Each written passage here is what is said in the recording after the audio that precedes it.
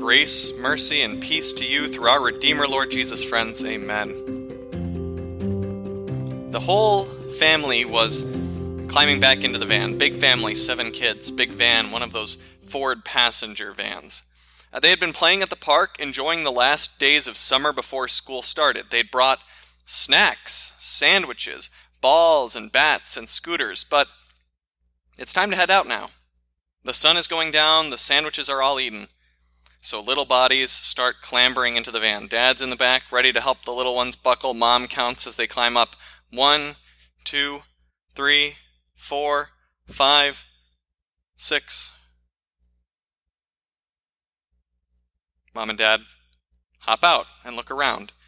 Janie, their little one, isn't here. What happens next? Do they shrug, say, well, 6 out of 7 ain't bad? No, you know what happens. Mom stayed at the van, Dad went to look for her. And it didn't take long, but to Janie it felt like a long time that she was alone. She'd gone off by herself away from the playground toward another lot as it got darker, and now she was off alone in an empty parking lot and in the dark when Dad found her. He knelt down, he wiped her sniffly nose and held her tight. He put her on his shoulders, he went back to the van, thanking God because his little lost one was found. Another story. There's something called Escheat, E-S-C-H-E-A-T. Maybe some of you have heard of this. It's also often called the Office of Unclaimed Property. If money in a bank account appears to have been forgotten for a period of some years, at least 3 years in New York, then state governments can collect it, track it in a database, and will give it back when the owner comes looking for it. You can check this database yourself at home. Google the name of a state where you've lived and unclaimed property. Anyways, here's the story. Now this story, unlike that first one I told, really happened. I was searching all the states I've lived in. Texas, Florida, Minnesota, Wisconsin, Virginia, New York. And I found $39 in Wisconsin. Not mine, though. It was a utility refund my mom had never received. Some money. Forgotten. Now found. People have found much larger amounts than that through the Unclaimed Property Office. Sometimes people find that they didn't cash their last paycheck from an early job or a tax refund wasn't delivered. Sometimes grandparents bought stock for a newborn and forgot it for 20 years. Hundreds, sometimes thousands of dollars. And we share those kinds of stories with friends, with family, with the person on the train next to us, right? Because we can't keep our excitement in. Just like that woman in Jesus' second story who was bursting with joy because 10% of her retirement portfolio had rolled under the couch. She'd found it again. Why do we love these kind of stories? Saving Private Ryan, Peter Pan and the Lost Boys, Toy Story, Lost in Space, The Lost World. Lost. These stories about lost things, they have a pull, right? A gravity that attracts us to them because they appeal to something human beings find irresistible. We love to find something valuable where no one else has looked. We love finding lost things. Jesus uses this human truth not only in these 2 parables, but in others. He tells another story. A man digging in a field, clunk, finds a treasure chest in the ground. He tells another story after these 2 parables in Luke 15, and this next one we know pretty well. It's the lost son, the prodigal, who returns home to his loving father. The Bible recounts more stories of people lost and found. Joseph, our Old Testament reading, lost to his family but never by God. People love that story, right? Because there's so much hope and comfort in it when we see the ending.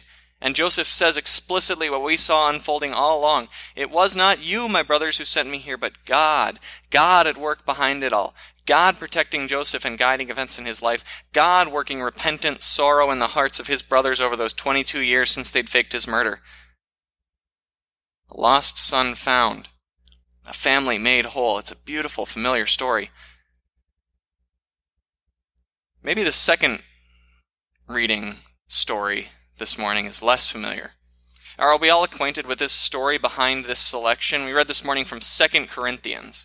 The background to this selection comes in Paul's first letter to the Corinthians. So there was a member of the church in Corinth, a man there, who was engaged in an incestuous relationship with his stepmother. And this was public knowledge for the congregation.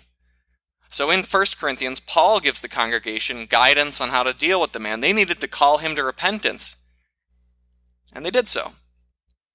The church, the assembled body of believers, made clear to this man his sin and his need to turn from it. And it worked. It's incredible. It worked. God's powerful word, which the prophet Jeremiah tells us is like a hammer breaking rocks to pieces, led this man to repent and turn from his sin. So then we get today's selection from 2 Corinthians. Paul tells the congregation, "Now forgive and comfort him, so that he will not be overwhelmed by excessive sorrow. I urge you to reaffirm your love for him. Just as you publicly confronted him with his sin, Corinthians, now publicly demonstrate that he is forgiven. Love him, rejoice, because another lost son has been found, another family has been made whole." It's easy to root for Joseph, right?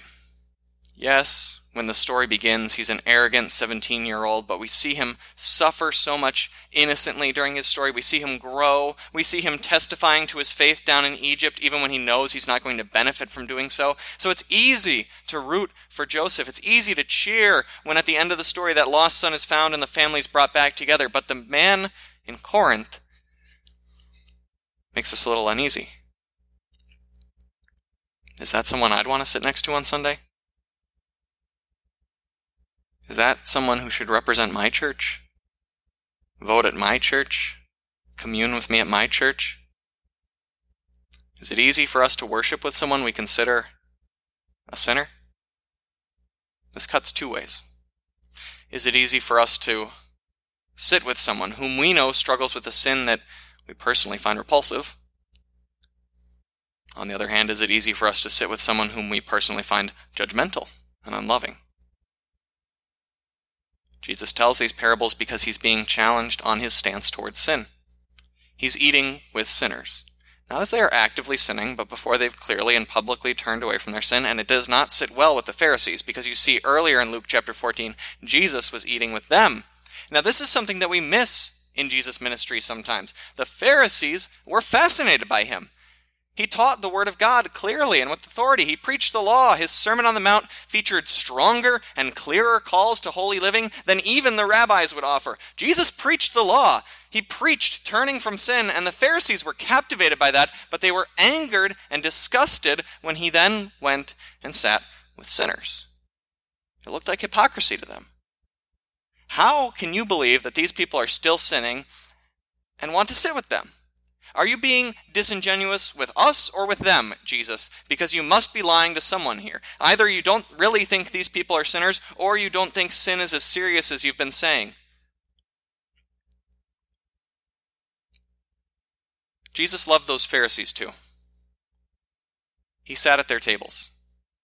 He shared law and gospel with them. He had come to save them also. They were lost sheep. They were just as lost as the sinners they reviled. Their sins looked different, but they were no nearer to God for that. They needed a shepherd to search them out. And 700 years before Jesus was born, Isaiah the prophet told us that this was exactly what he would do. We all, like sheep, have gone astray, and the Lord has laid on him the iniquity of us all. Every one of us was a sheep lost in the dark until we were found by our shepherd. For some that came early, maybe you were a few days old as the shepherd washed you to bring you into his flock. Now for others, his voice was heard later, but it was no less sweet for that. Jesus' call to the sinners eating with him was the same as his call to the Pharisees hosting him for dinner. Repent and believe the good news. Your God loves you. He has sent a Savior. And the gospel which Jesus proclaimed to both of these groups did its work. Pharisees and sinners followed Jesus. When he died, Nicodemus the Pharisee took Jesus' body off the cross to bury his Lord. When Jesus rose, the first person to whom he appeared was Mary Magdalene, a formerly demon-possessed peasant woman. These two were members of his core group, right? That little group of probably less than 100 people who still believed everything he'd been saying when he went to his cross. Jesus' church, the Christian church, which is found in all the world wherever his gospel is proclaimed, it has room for Pharisees and sinners. Why? Because we, Christians, Jesus people, love finding lost things. We love what our Savior loves. He loves to find value where no one else sees it. He finds value in the self-righteous and the self-condemned. He didn't tell us that the woman went to find her coin because it was the shiny and newest of the 10. She went to find it because it was valuable to her. She would have gone after any of them. That's what our God does, Jesus tells us. He loves to find lost things. And we are the ones he uses to do that. We, Christians, are the lamp God lights and the broom he grabs to find his lost coin. We, Christians, whether we were Pharisees or sinners, are the shepherds whom God, the owner, sends out to find his lost sheep and bring them back to the flock. And yeah, this is the privilege of every Christian. What I'm saying is true of every Christian, but we in particular, as a home mission church, we have a special excitement for this work, right? This is our special focus as a mission congregation. What Jesus is talking about here, this work that brings joy to heaven's throne room, this is the lifeblood of our group. We live on something that brings God joy. We love finding lost things because our God loves finding lost things. This is an exciting time of the year for us as we do exactly that. We've got Applefest coming up and an opportunity for us to meet people, to share a little gift with them, to show them in a little door-opening way the seeking kindness of our God. And we've got some regional festivals coming up. More opportunities to do the same. But beyond those seasonal special opportunities, brothers and sisters, see that each and every day is a day when our God is seeking out his lost treasures through you.